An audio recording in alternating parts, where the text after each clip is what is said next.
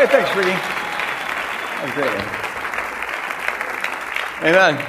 I was enlightened last service that they call what you did there a spoken word. I don't know if it was a rap or what poem or it's spoken word. And that was excellent. Wasn't that excellent? I appreciate it. Thanks, Roger. Beautiful. And please, be open to God giving you that gentle nudge that we've been talking about the last couple months in this series on the will of God. If there's a nudge that you feel of any sort, be open to this regarding that ministry, Echo Ministry. It's powerful. We're making disciples out of kids. And we just need some adults who will participate in this. And we do all the training and all of that. But we really do need people to step up. So please consider that. And like Ricky said, if you want more information about that, stop by at the hub and talk to them. So good to see you all here this morning. Amen. And to be in the presence of God and to be with other people and worshiping God. And the power of God is here. And this is a good thing. I did not cut myself shaving, in case you're wondering why I have a Band-Aid here. This is not, I pop out these growths at a fairly regular rate. And they've got a new technique now. I used to have to get them cut out, which is why I got all these scars all over. But they've developed a new sort of technology where they're squirting chemotherapy into the growth. And it's cool because it just shrivels them up and they go away and I don't get all these scars. It's wonderful. But when they first get the shot, when the growth first gets shot, it gets red and boily and pussy and gross. I got one on Friday, and I'm thinking, you don't want to see that. You don't want to see that. This is better. I got one on my hand, too. So there you go. That's why I got the Band-Aid. By next week, it should just be a little tiny zit. All right, that'd be much better. So we're... and remember, as we're going through this message, if questions arise to you, we had some really good ones last service. But I'm thinking this service is probably even smarter than the last service, right? So text in those questions that arise. I'll try to get to as many as possible at the end of this message if I don't get too long-winded. So that's the number you text in, but remember to keep your phones silent as you're doing that. We're in Colossians. And we're going to do something this morning that we haven't done for a couple of months, and that is move on to another verse. We've completed this series on God's will hunting. And so now we're moving on, and I'm entitling this message, Out of the Darkness, because, in fact, it's going to be about coming out of the darkness. And it's based on verses 12 through 14. I'm kind of jumping in here in the middle of a sentence with Paul, so it's a little bit odd.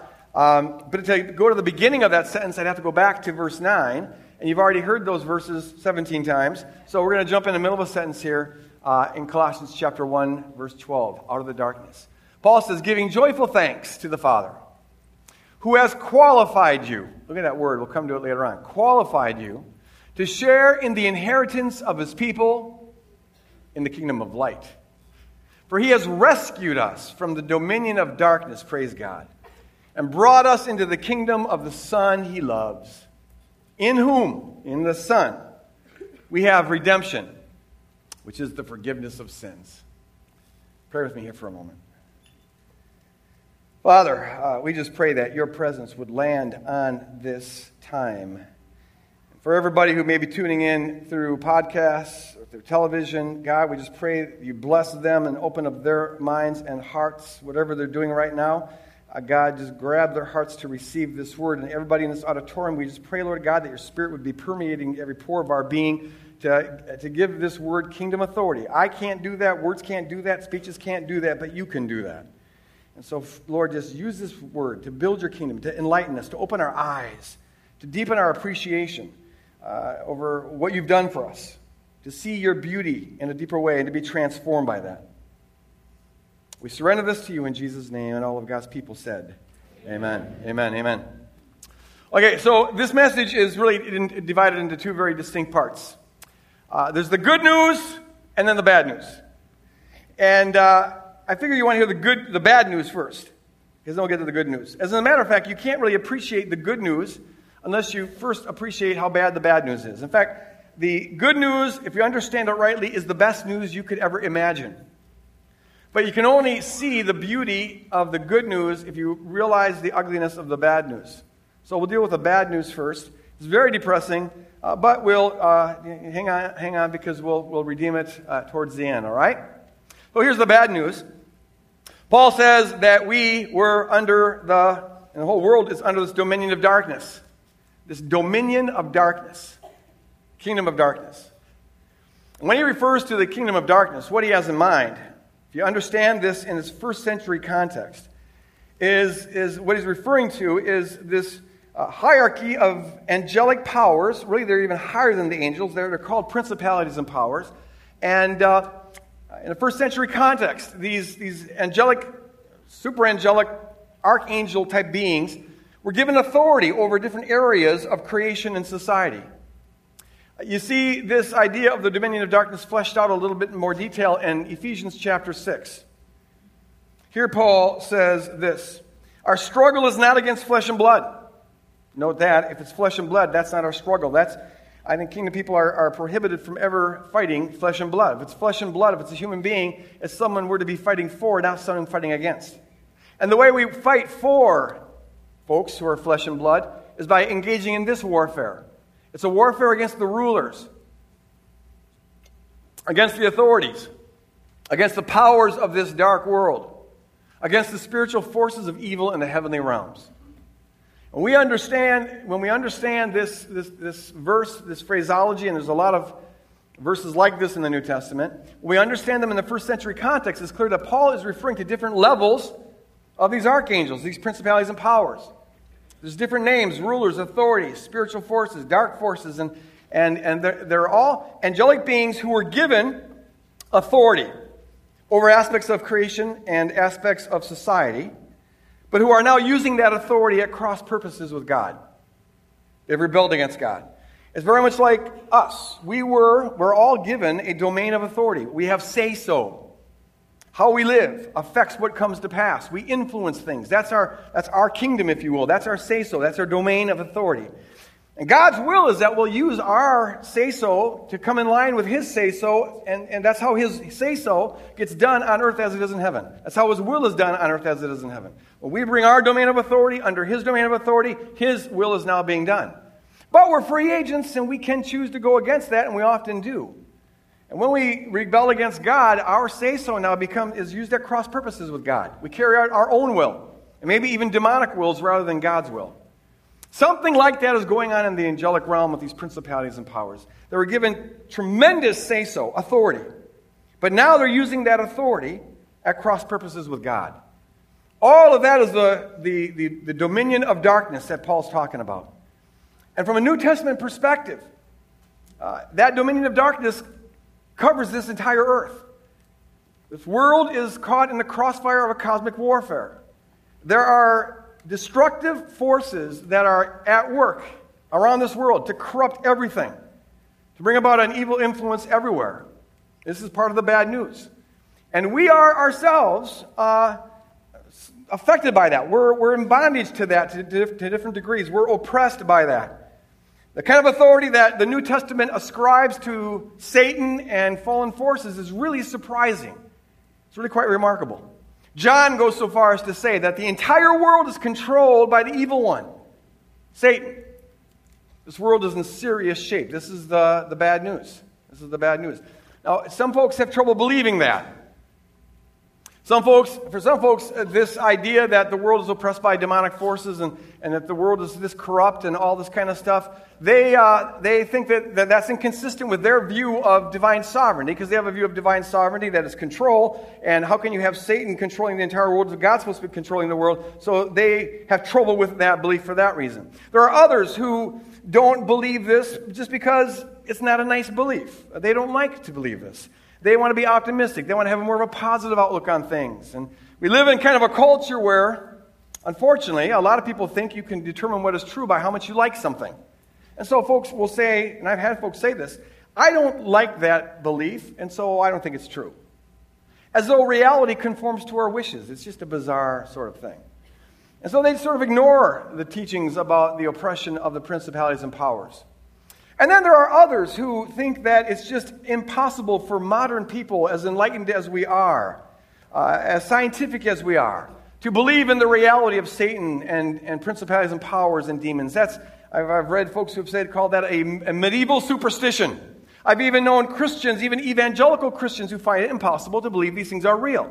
They'll take them as mythic symbols of maybe evil in the human heart, or evil that happens when people come together and you get a group think that, you get kind of a crowd hysteria. They're in one way or another symbols. They're myths, but they're not real. They're not ontologically real. Even some Christians believe that. I've always found that belief to be kind of odd. For this reason, most of those folks believe in God.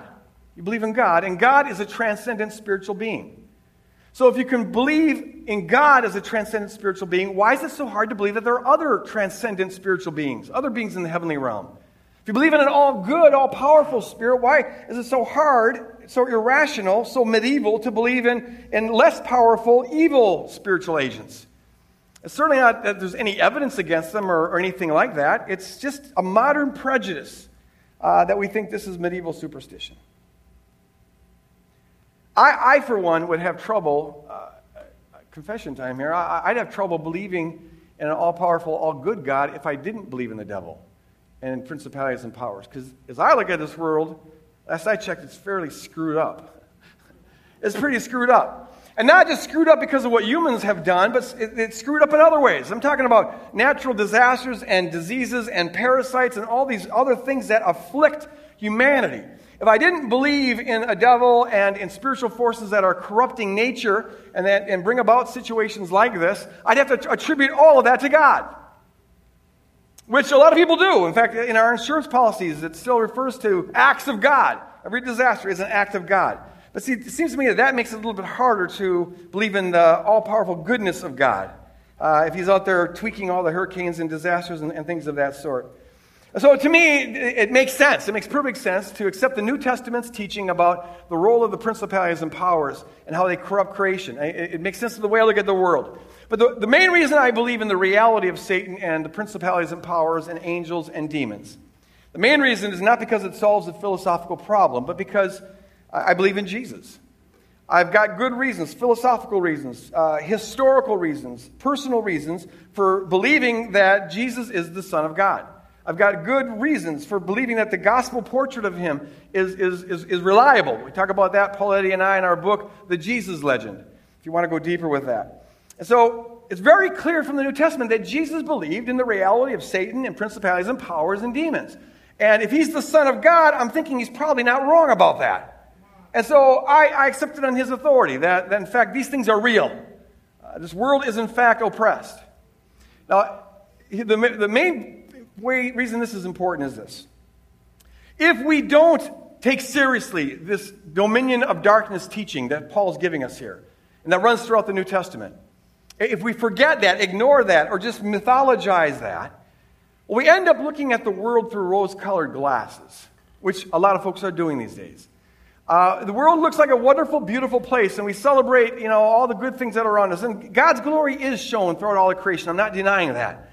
But if you deny the reality of the influence of the powers, you end up with an overly optimistic view of the world. How wonderful it is. Now, yes, there's occasional irrational acts of God that we can't explain. But other than that, the world's a wonderful place. It's a rosy place. It's a pleasant place. Let's be optimistic. Let's look on the bright side of things. I say to myself, this is a wonderful world. Louis Armstrong. And then we end up viewing people as in overly optimistic terms. And this is, I think, going on all over the place.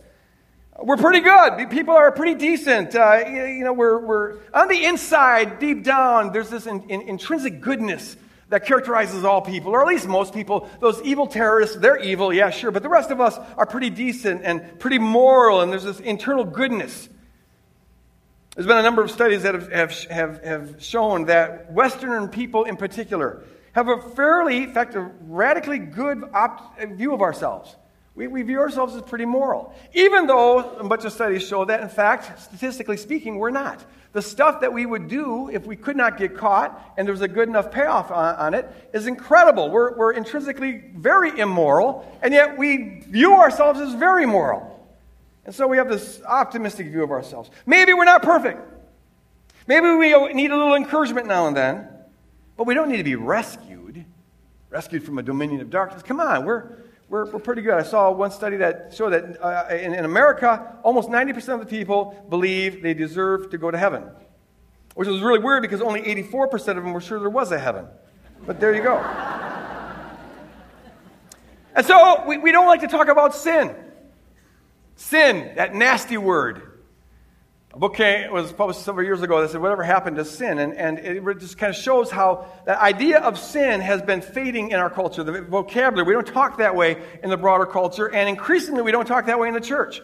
Over the last several decades, that word is beginning to drop out of our vocabulary. It seems so nasty and harsh. Sin. We like to talk about dysfunction, disorder. Oh, he's got disorder. Occasional lapses of judgment, maybe bad parenting, bad social influences, led in the wrong direction. We'll talk about occasional mishaps and lapses of judgment and things like that, but we don't want to talk about sin. It's just too nasty because we're intrinsically good, right? There's a goodness inside all of us. I'm okay, and you're okay, and we're all okay, and Oprah Winfrey says that we're okay, and if Oprah said it, I believe it, and that settles it for me. Yeah. But see, that is not a biblical view of our situation. The news is rather bad. From a biblical point of view, it's true that every human being has intrinsic worth. In fact, every human being has intrinsic unsurpassable worth. Every human being, including the terrorists, have unsurpassable worth because Jesus died for every human being, and Jesus is God's vote about what the worth of human beings are. He couldn't have paid a bigger price, which means we have unsurpassable worth. That is true, yes. We have unsurpassable worth, but we're not intrinsically good. Bible says that all have sinned and fallen short of the glory of God. Jesus went so far as to say that there's none good, not even one, except for God. And Jesus is the Son of God, and I'm thinking that, therefore, that is a true statement. None are intrinsically good. You read this all over the place throughout the New Testament. There's Romans 3, there's none that seek after righteousness. There's none that do good. There's none that thirst after God. I don't mean to sound like some kind of ranting, Bible-pounding fundamentalist. It'd be odd to be accused of that, but see, the reality is this is just Bible teaching. The Bible portrays the human race as being in a very sorry shape.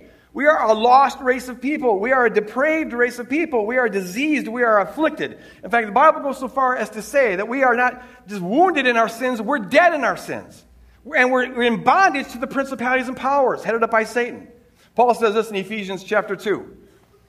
You were dead in your transgressions, not just wounded, not just sick, not just slightly ill, not even just on life support. You were dead. Everybody say dead.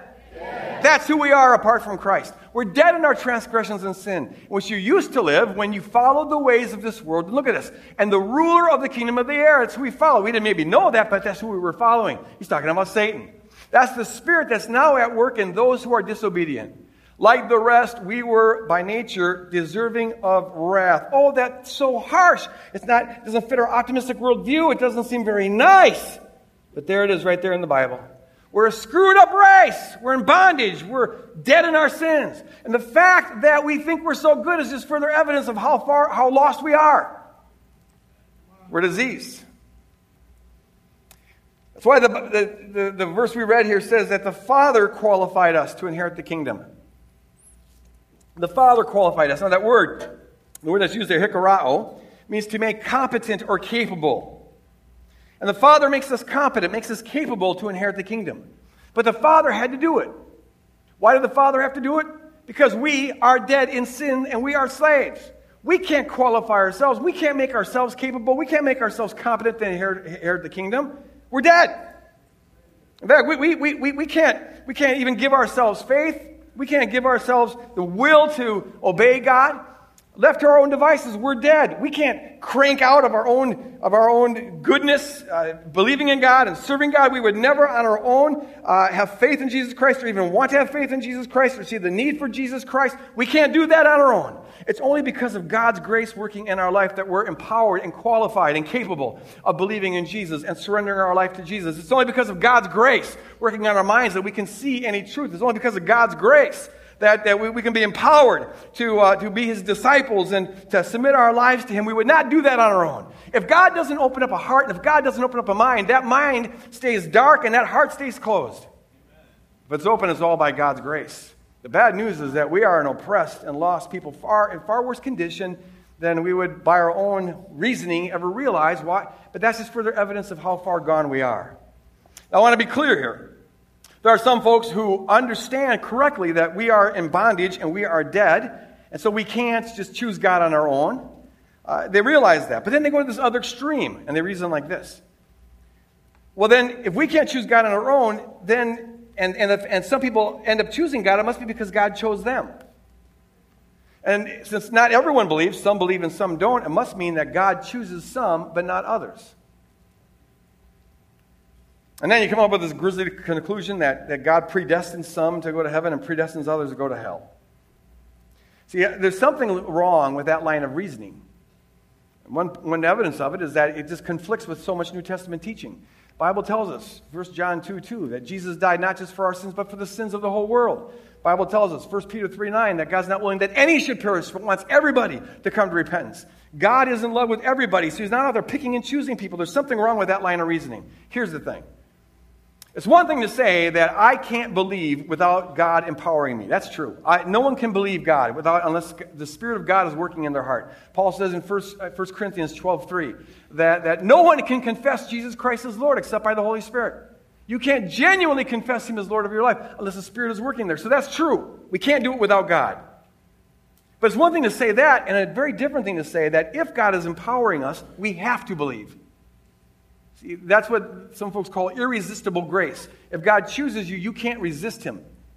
He irresistibly changes your heart. And that's what leads to the conclusion that, well, he irresistibly changed these people, but he doesn't these people. He's a God who picks and chooses. Here's what I think. We can't believe God on our own. Only God's Spirit can empower us to have faith. But I think God's working to do that everywhere. He's a God who loves everybody. I think God chooses everybody. It's just that not everybody chooses God. God's at work in the hearts to enlighten and to open up our minds and hearts. But there's a role we play in terms of whether we're going to yield or not. God empowers us, but doesn't coerce us. He enables us to believe, but he leaves intact our ability to suppress the Spirit. That's why you find throughout the New Testament, in fact, throughout the Bible, people suppressing the Spirit of God, grieving the Spirit of God, quenching the Spirit of God. We have the capacity to do that. But we can also yield. And so it's true that if you believe, it's all because of God's grace. All because of God's grace working in your life. But it's not the case that if you don't believe, it's because God's ignoring you. No, you're squelching the Spirit there. You see how that goes? God is at work in all people, trying to bring them in. Our job is to yield. He empowers us to yield. And we wouldn't even do that if it wasn't for the grace of God. But the bad news is that apart from Christ, this world is oppressed. This world is part of the dominion of darkness. And people are sinners and are in bondage to the powers of darkness. That's the bad news. Does anyone want some good news, or should I quit right now? All right, let's go on to part 2. The good news! And it's very good. And bear in mind the bad news, because the good news is good in contrast to the bad news. The good news, and we read about it here in this verse, is that God has in fact rescued us. And God has in fact brought us. All who submit. Amen, amen, amen. Yes. When God breaks through and empowers us and we yield to the Spirit and therefore have faith in Jesus Christ, it says he brought us out of the realm of darkness and brought us into, praise God, the kingdom of his dear Son. Now that phrase, brought us, it's an interesting one. In Greek, it's methastemi.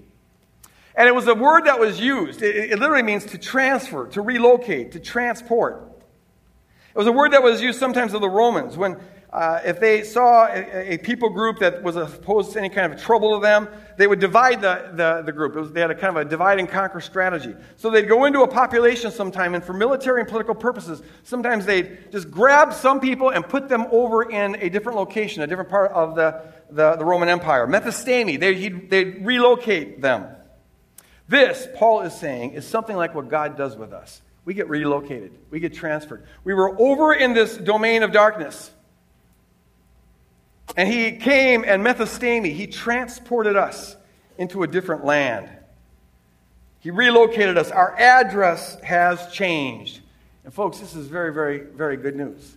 In some kind of metaphysical way, we don't have to understand the details of it, but in a metaphysical way, God has taken us from one domain and transplanted us into an entirely different domain. We have a different address. We were over here, if you will, in 666 Dominion of Darkness Lane.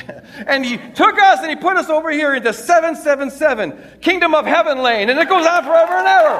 Amen. That's very good news. Your address has changed.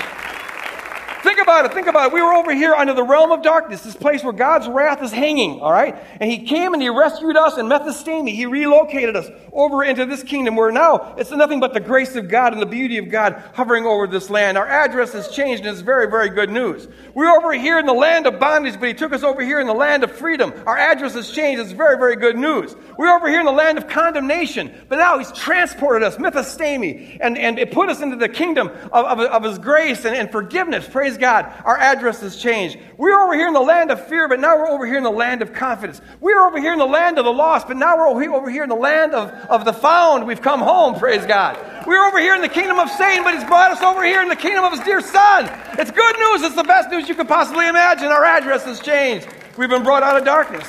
Praise God. Yes. Yes. Yes. Yes. Thank you, Lord. Thank you, Lord. Our address has changed. Praise God. In fact, it's even a little better than that.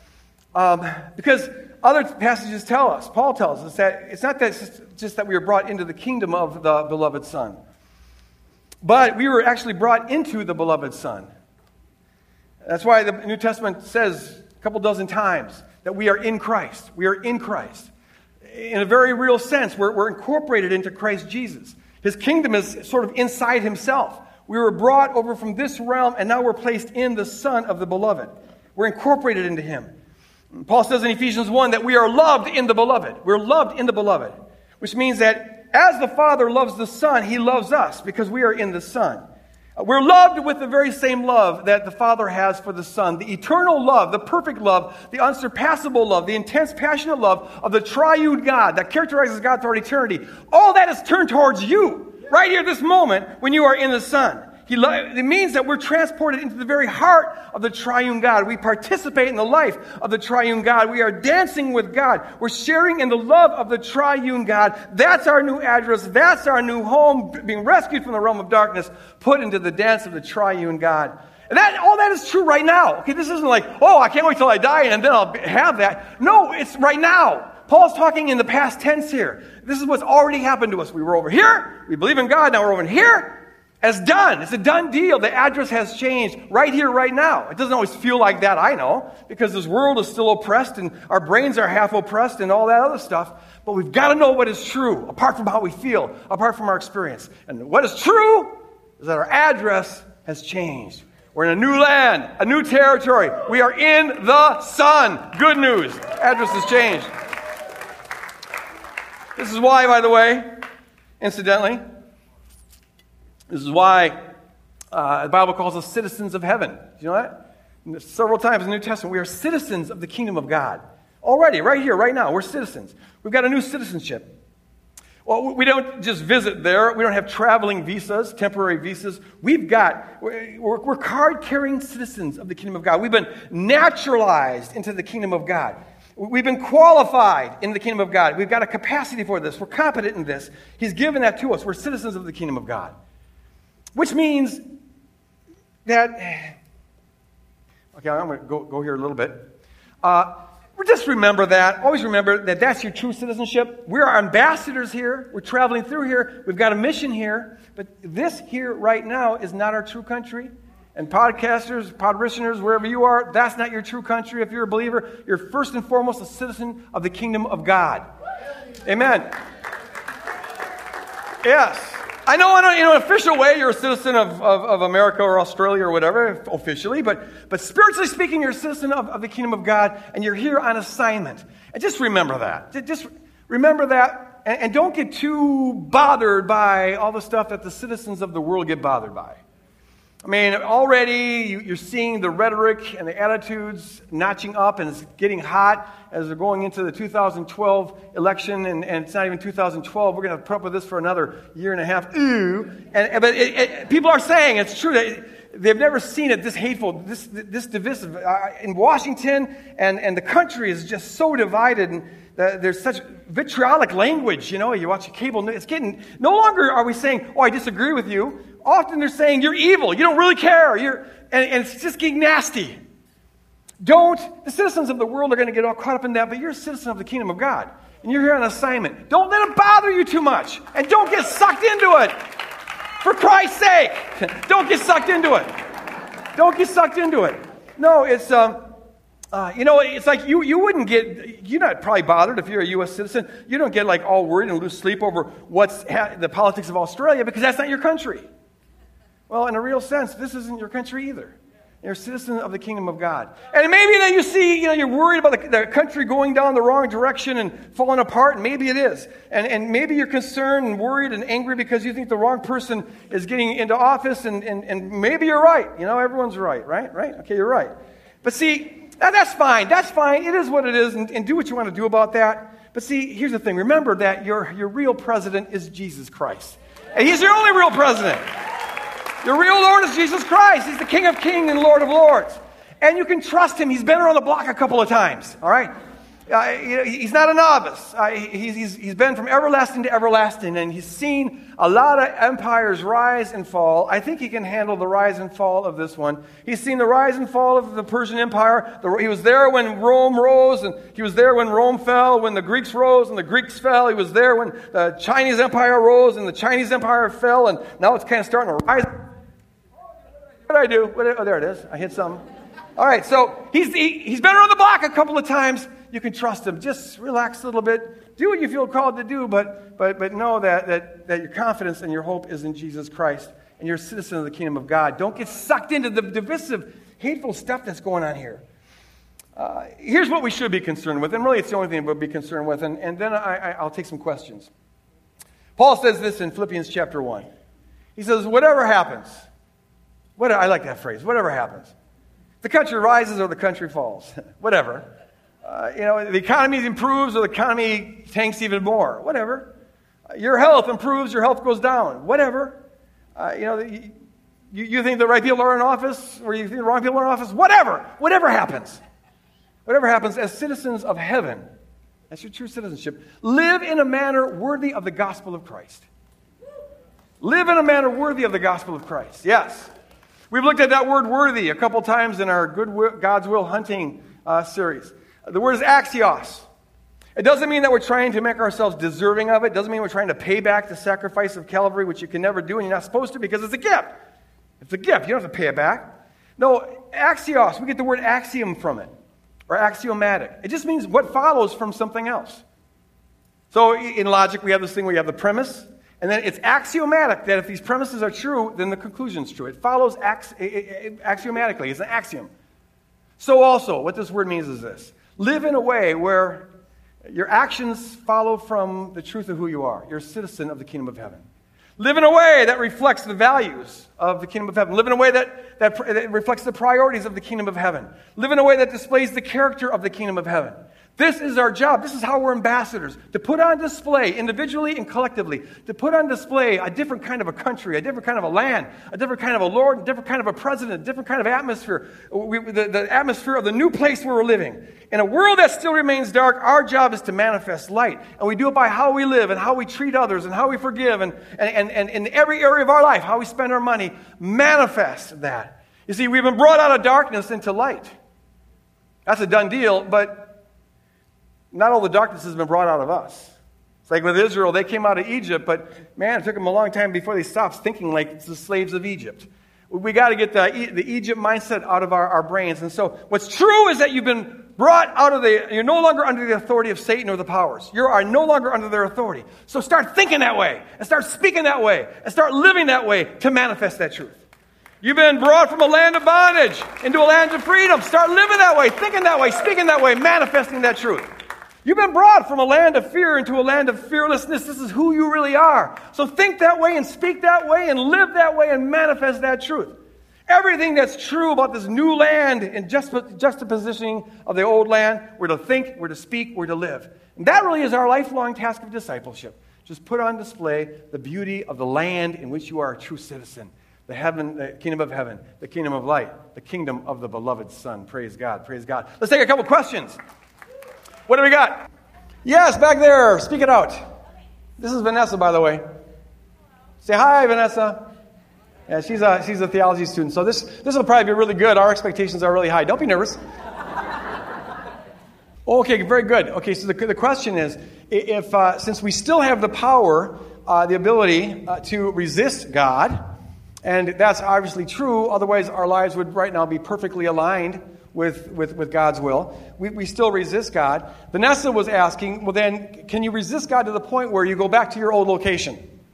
Right, so you've been rescued, brought into the kingdom of light. Can we say, yeah, no thanks, and go back to the darkness? Here's the thing, is that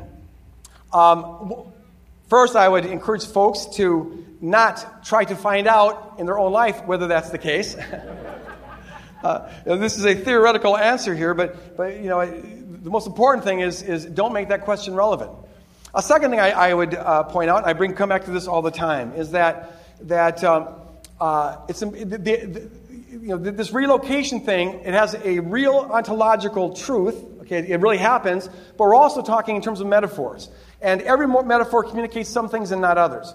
And one of the problems that has arisen, why this eternal security question, because that's kind of what you're asking, why that has become so important is because Western folks tend to construe almost everything in theology and everything about our relationship with God in legal terms, as though God was the judge and we're the defendant and Jesus is our lawyer. And see, then the whole thing comes, what do I have to do to get acquitted, and what do I have to do to stay acquitted? And then people debate, well, can you lose your acquittal by doing this sin or that sin or whatever? I think that's not, that analogy has some applications in some instances, but the more fundamental analogy in Scripture is not a court of law, but a marriage.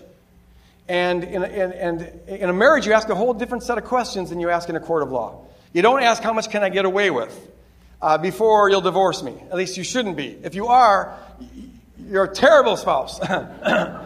And probably they're going to leave you before too long. No, in a marriage, you want to be getting closer and closer and closer and not saying, how much can I get away with before you'll divorce me? Because it's not a legal question, it's a relational question. So also, this is the kingdom of the Son whom God loves. And it's all predicated on a relationship with the Son. That's what brings us into this kingdom. The reign of the Son is a relationship with the Son. And as in any relationship, you can foster that or you can squelch that.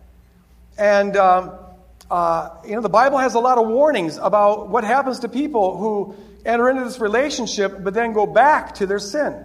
2 Peter talks about the dog that returns to its vomit. And the latter state is worse than the first. And those verses must mean something. And so my response is, we could debate on a theological level whether it's possible if you're truly saved, and if you lose your salvation, does that mean you never really had it? And, it gets into that verbal stuff. My encouragement would be just this. I know it's possible to get a heart that's so hard that you lose the relationship that you had. I know that, and don't go there. Now, how God views you in terms of this analogy, I don't know, but you can squelch the relationship with God. In fact, the more we do anything, the better we get at it.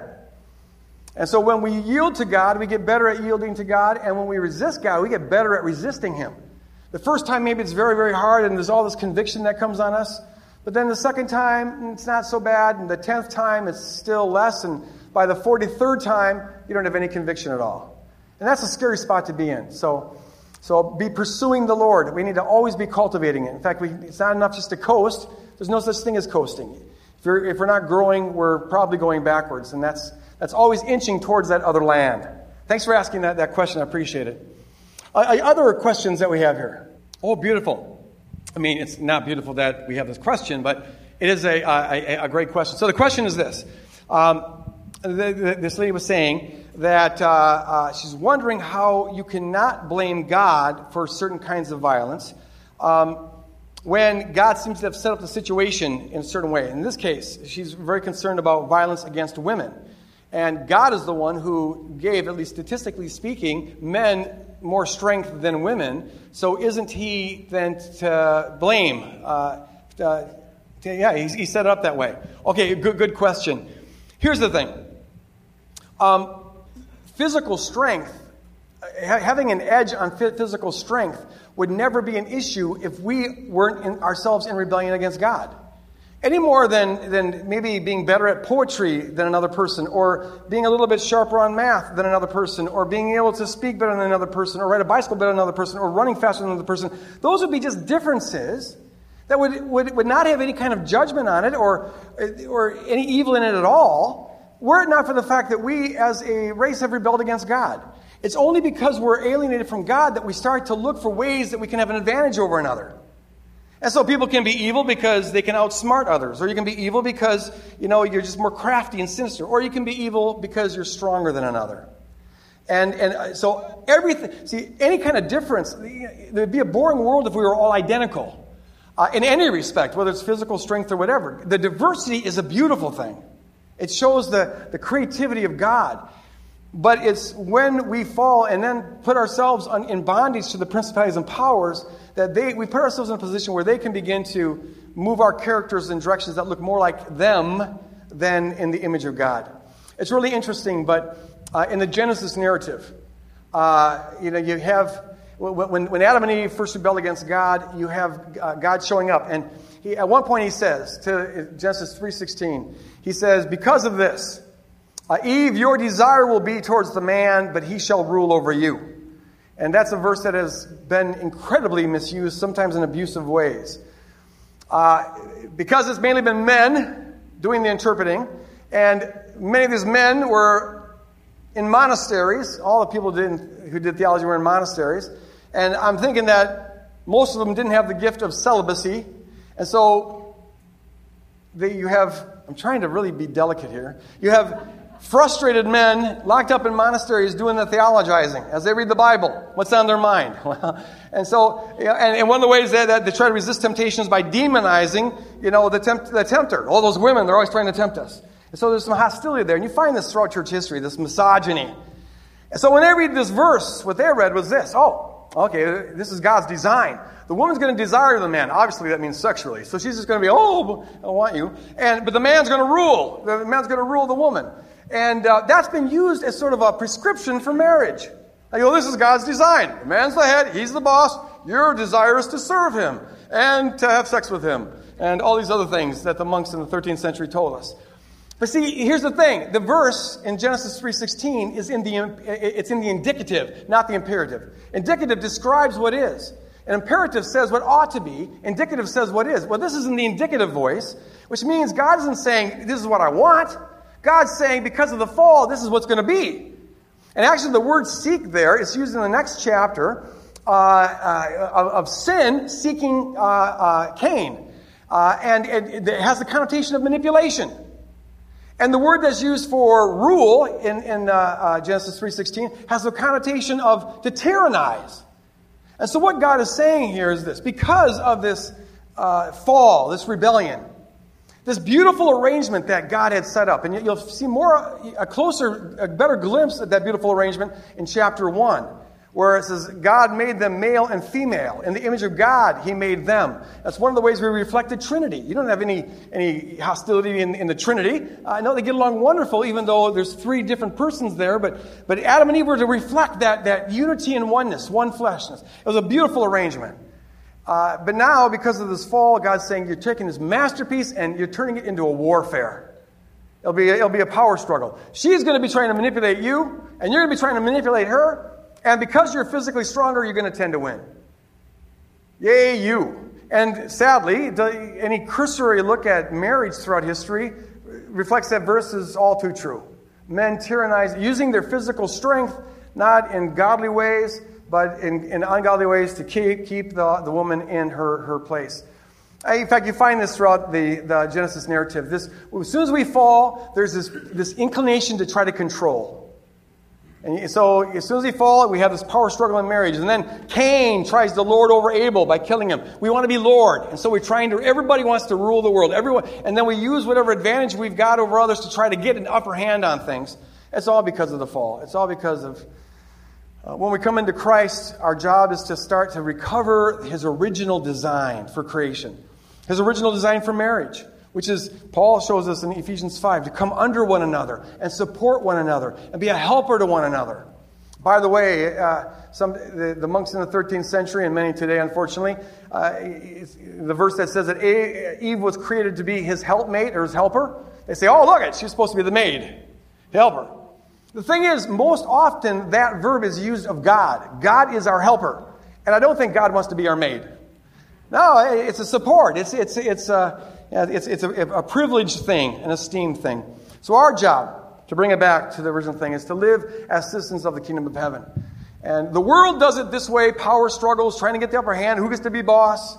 The world tries to compete and use whatever advantage you've got, whether it's physical strength or creativity or whatever, to try to get as much rule as you can. But in the kingdom, our job is to manifest an entirely different way of doing life. An entirely different kingdom. The land that we are the true citizens of.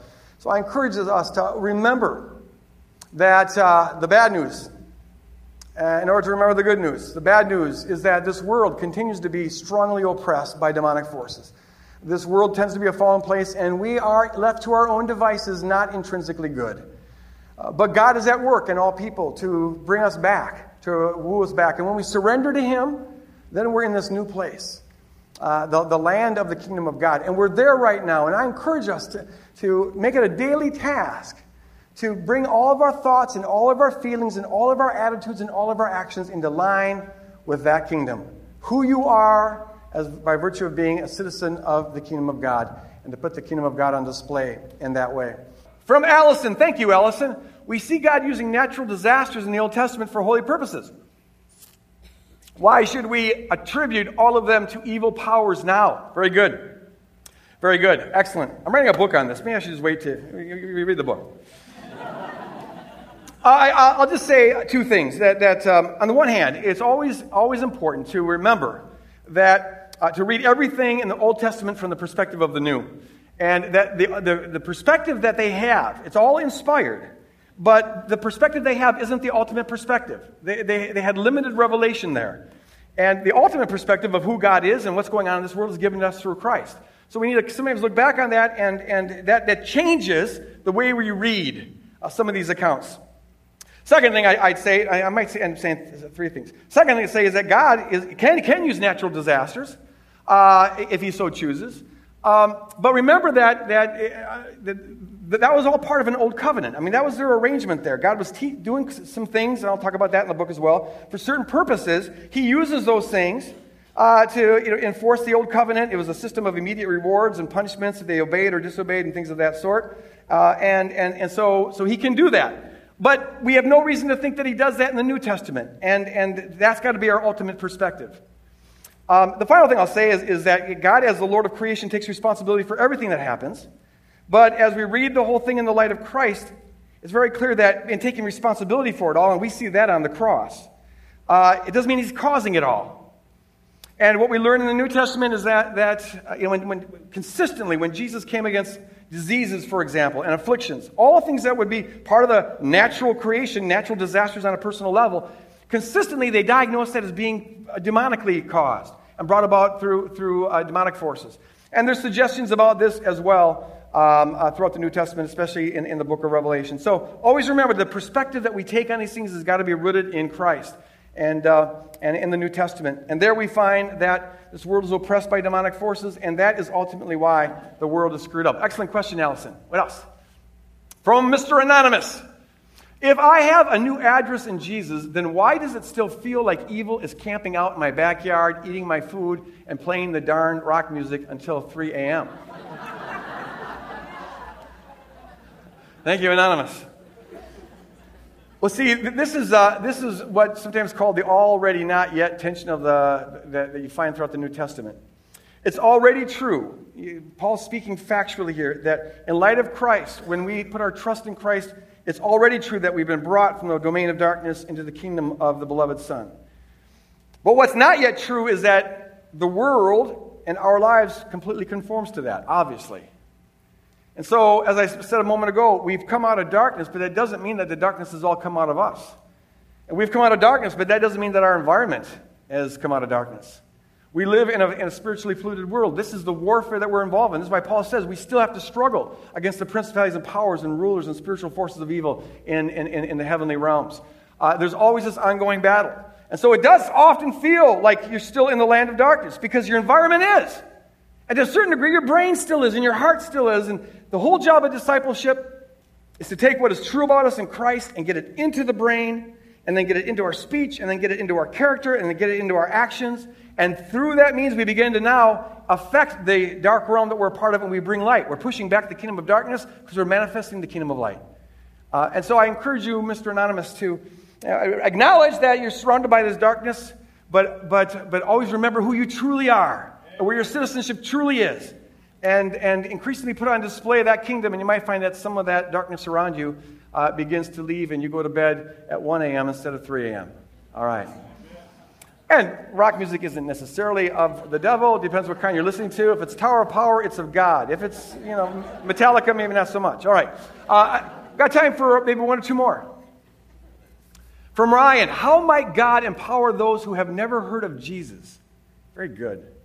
Excellent. I really appreciate these questions. This is my favorite part of the message because it has to keep me on my toes. It keeps me thinking. Here's the thing. Here's how I put this together, is that I know that Jesus died for all and that God loves all. Paul tells us, and we find this in other places as well, in Acts 17, that God is at work at all times and all places. The dividing up of the nations and all that. He's involved in all of that. And his involvement is so that, Paul says, for Acts 17, to get people to grope for him or seek for him, because God has to do that. We don't seek for God unless he's involved. To get God to seek for him and possibly find him, Paul says. Though, in fact, he's not far from many of us.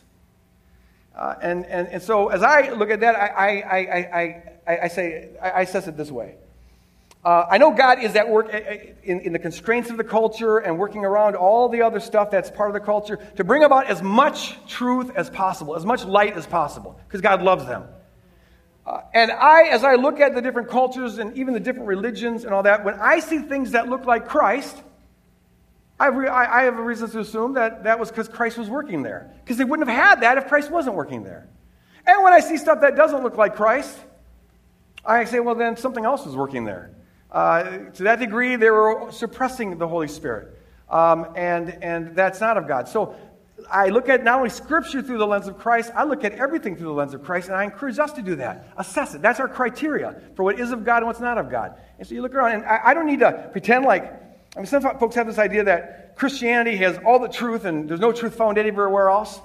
I submit to you that we've got the most important truth, and that's the truth that Jesus Christ is the Son of God and Savior of the world, the most important truth. But that doesn't mean that God has now quarantined us and consigned everybody else to nothing but sin and failure and untruth. No, there's Christ-likeness over there. And that wouldn't be there if it wasn't for the grace of God working in their life. At least that's my perspective. Time for one more.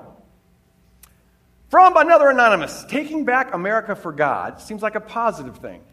Why shouldn't we publicly support it? Nice. It's a very good question. Here's the thing, and I didn't mention this, but you're seeing this already. There is now a widespread crescendoing movement, which happens around every election, but this one seems particularly hostile. We're seeing a lot of Christians begin to take up that slogan again, and they're having rallies and all of that. And they're sincere, wonderful people, but I think they're being played by the system.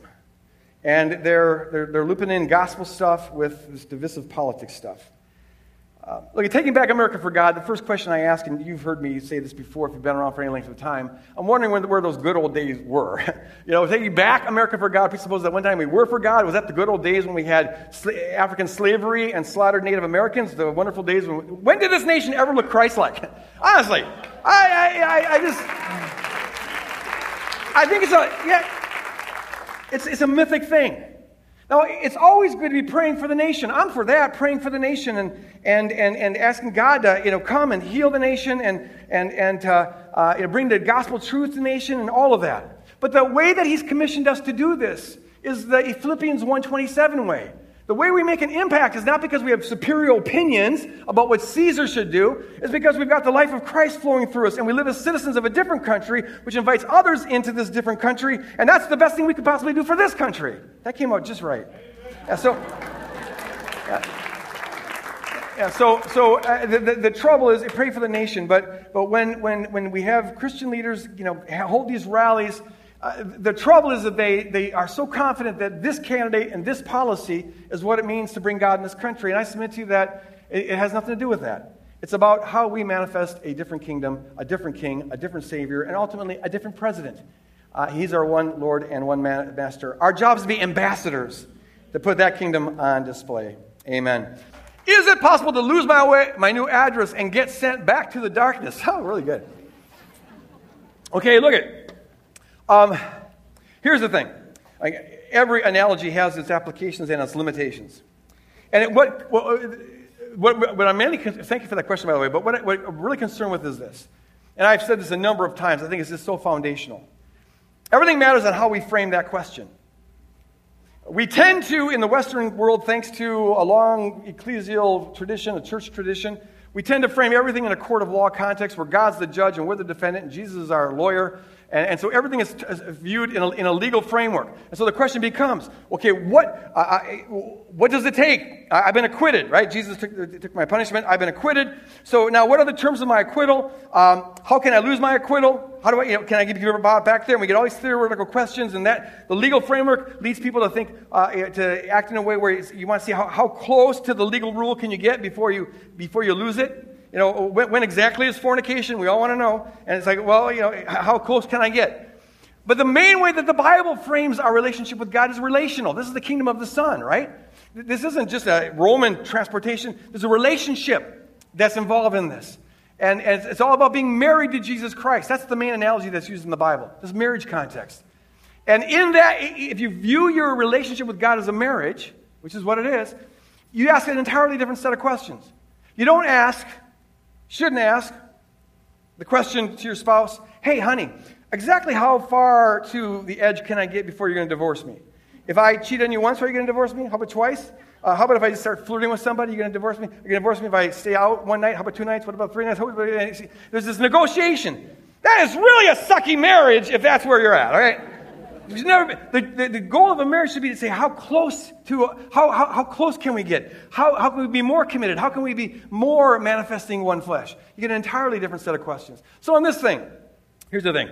I know with my marriage, and I think this is reflected kind of in the Bible, that I can grow cold to my wife. I've seen people grow cold to their spouse.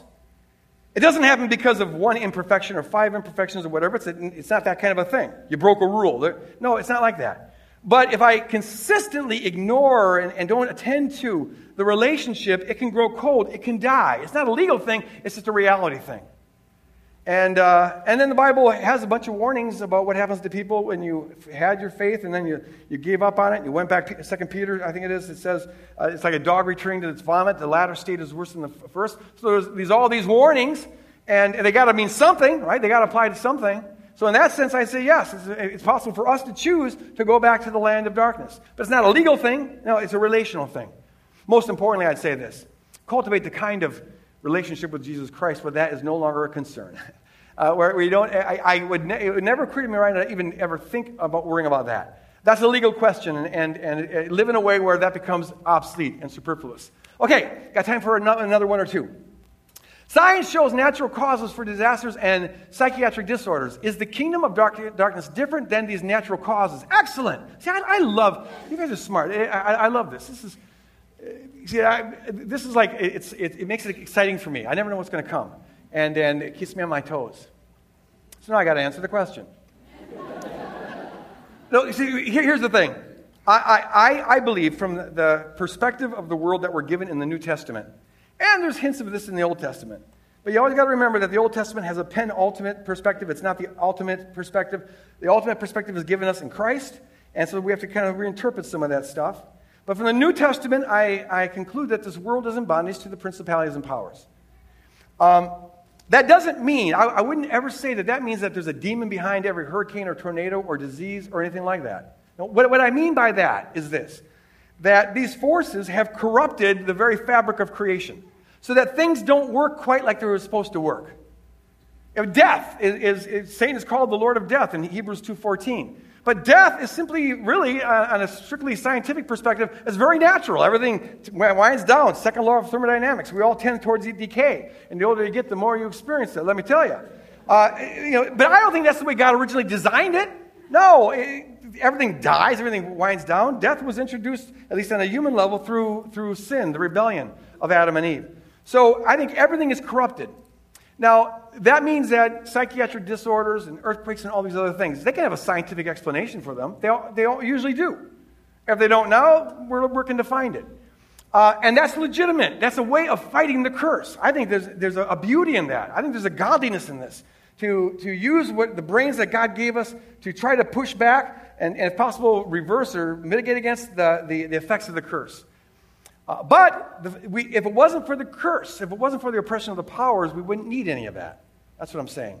If humans still had the authority that we're supposed to have in creation, if the world wasn't fallen, then we wouldn't have psychiatric disorders. We wouldn't have, I don't believe, earthquakes that can kill people and storms and other things like that. It's really interesting, just a little footnote here, that Jesus on the lake when the storm arose in Mark 4, he rebukes the lake, the storm. And the terms that's used there are the same terms that are used when he binds a demon. It literally means phenao, I think it is in Greek. He chokes it. And it suggests that he saw that is not part of God's original beautiful design. That's part of this fallen world. So, yes, I always encourage people when you're dealing with afflictions like disorders, anything like that, to shoot in two directions. Pay attention to the natural stuff. What can you do on a natural level, through science, through medication, whatever, to address this issue? But also pay attention to the possibility, at least, that there are spiritual forces behind it. And pray against that. Got time for one more. I got to limit to 1 minute, but I'll see how I can. That is good news. But I don't know if it's my good news. How do I become in Christ? Wonderful. Thank you for asking that question. It's very simple. You can do it right now. There's no magic. There's no legal formula here. It's a relationship. And the way the relationship starts is by you saying, I do. He died on the cross as an invitation to say, here's my heart for you. Here's what I think of you. You are worth dying for. I want to rescue you from the kingdom of darkness. I want to rescue you from the domain of destruction. Will you accept this? And this isn't the judge saying, will you accept the terms of the acquittal, although there's forgiveness involved in this, but it's about saying, I want to cultivate a relationship. So it starts right now. As I'm talking, you can just say, I surrender my life to Jesus Christ. I'm going to turn over the reins of my life to Him. I'm going to live my life under His lordship. I'm going to accept that He loves me like this, despite my sin. I'm going to surrender my life over to His lordship, and you start walking in that direction. So start cultivating a prayer life. Start reading the Bible. Get involved with other Christians. Start getting involved in ministries. It's all part of being part of the body of Christ and being used by Him. And that's how you start growing. It's a process here. That's why the Bible talks about salvation in 3 tenses. It's past, it has happened, but it's present, it's still going on, and it's future. It will be culminated in the future. It's a process. But you enter that process just by saying, I do. Submit your life to Him and commit to now walking in a certain direction. If you say, I believe in Jesus, but don't walk in a different direction, you're not entering into the relationship. Jesus isn't looking for intellectual assent. He's looking for a heart that says, I surrender to you.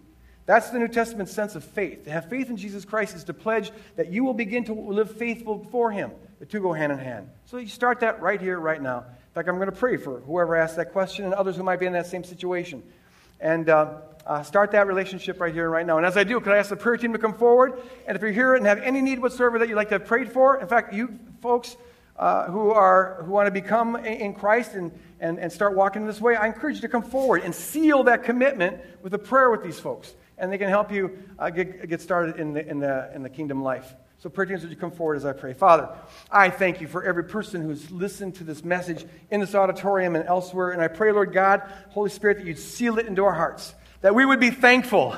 We may not feel like we have anything else to be thankful for in life, but we have this. And Paul says we can give thanks about this. You have rescued us from the domain of darkness. You have freed us from the authority of the principalities and powers. You've brought us into a new land, given us a new citizenship, put us in Jesus Christ, given us a new nature. I pray, Lord God, that as we leave here, we'll do it with a commitment, intentional commitment, daily, moment-by-moment commitment, to think that way and speak that way and live that way and therefore manifest that truth. As we are ambassadors to this land, putting on display your beauty. Holy Spirit, empower us to do that. In Jesus' name we pray. And all of God's kingdom people said, Amen. God bless you guys. Go out and shine. Spread the kingdom. Yes.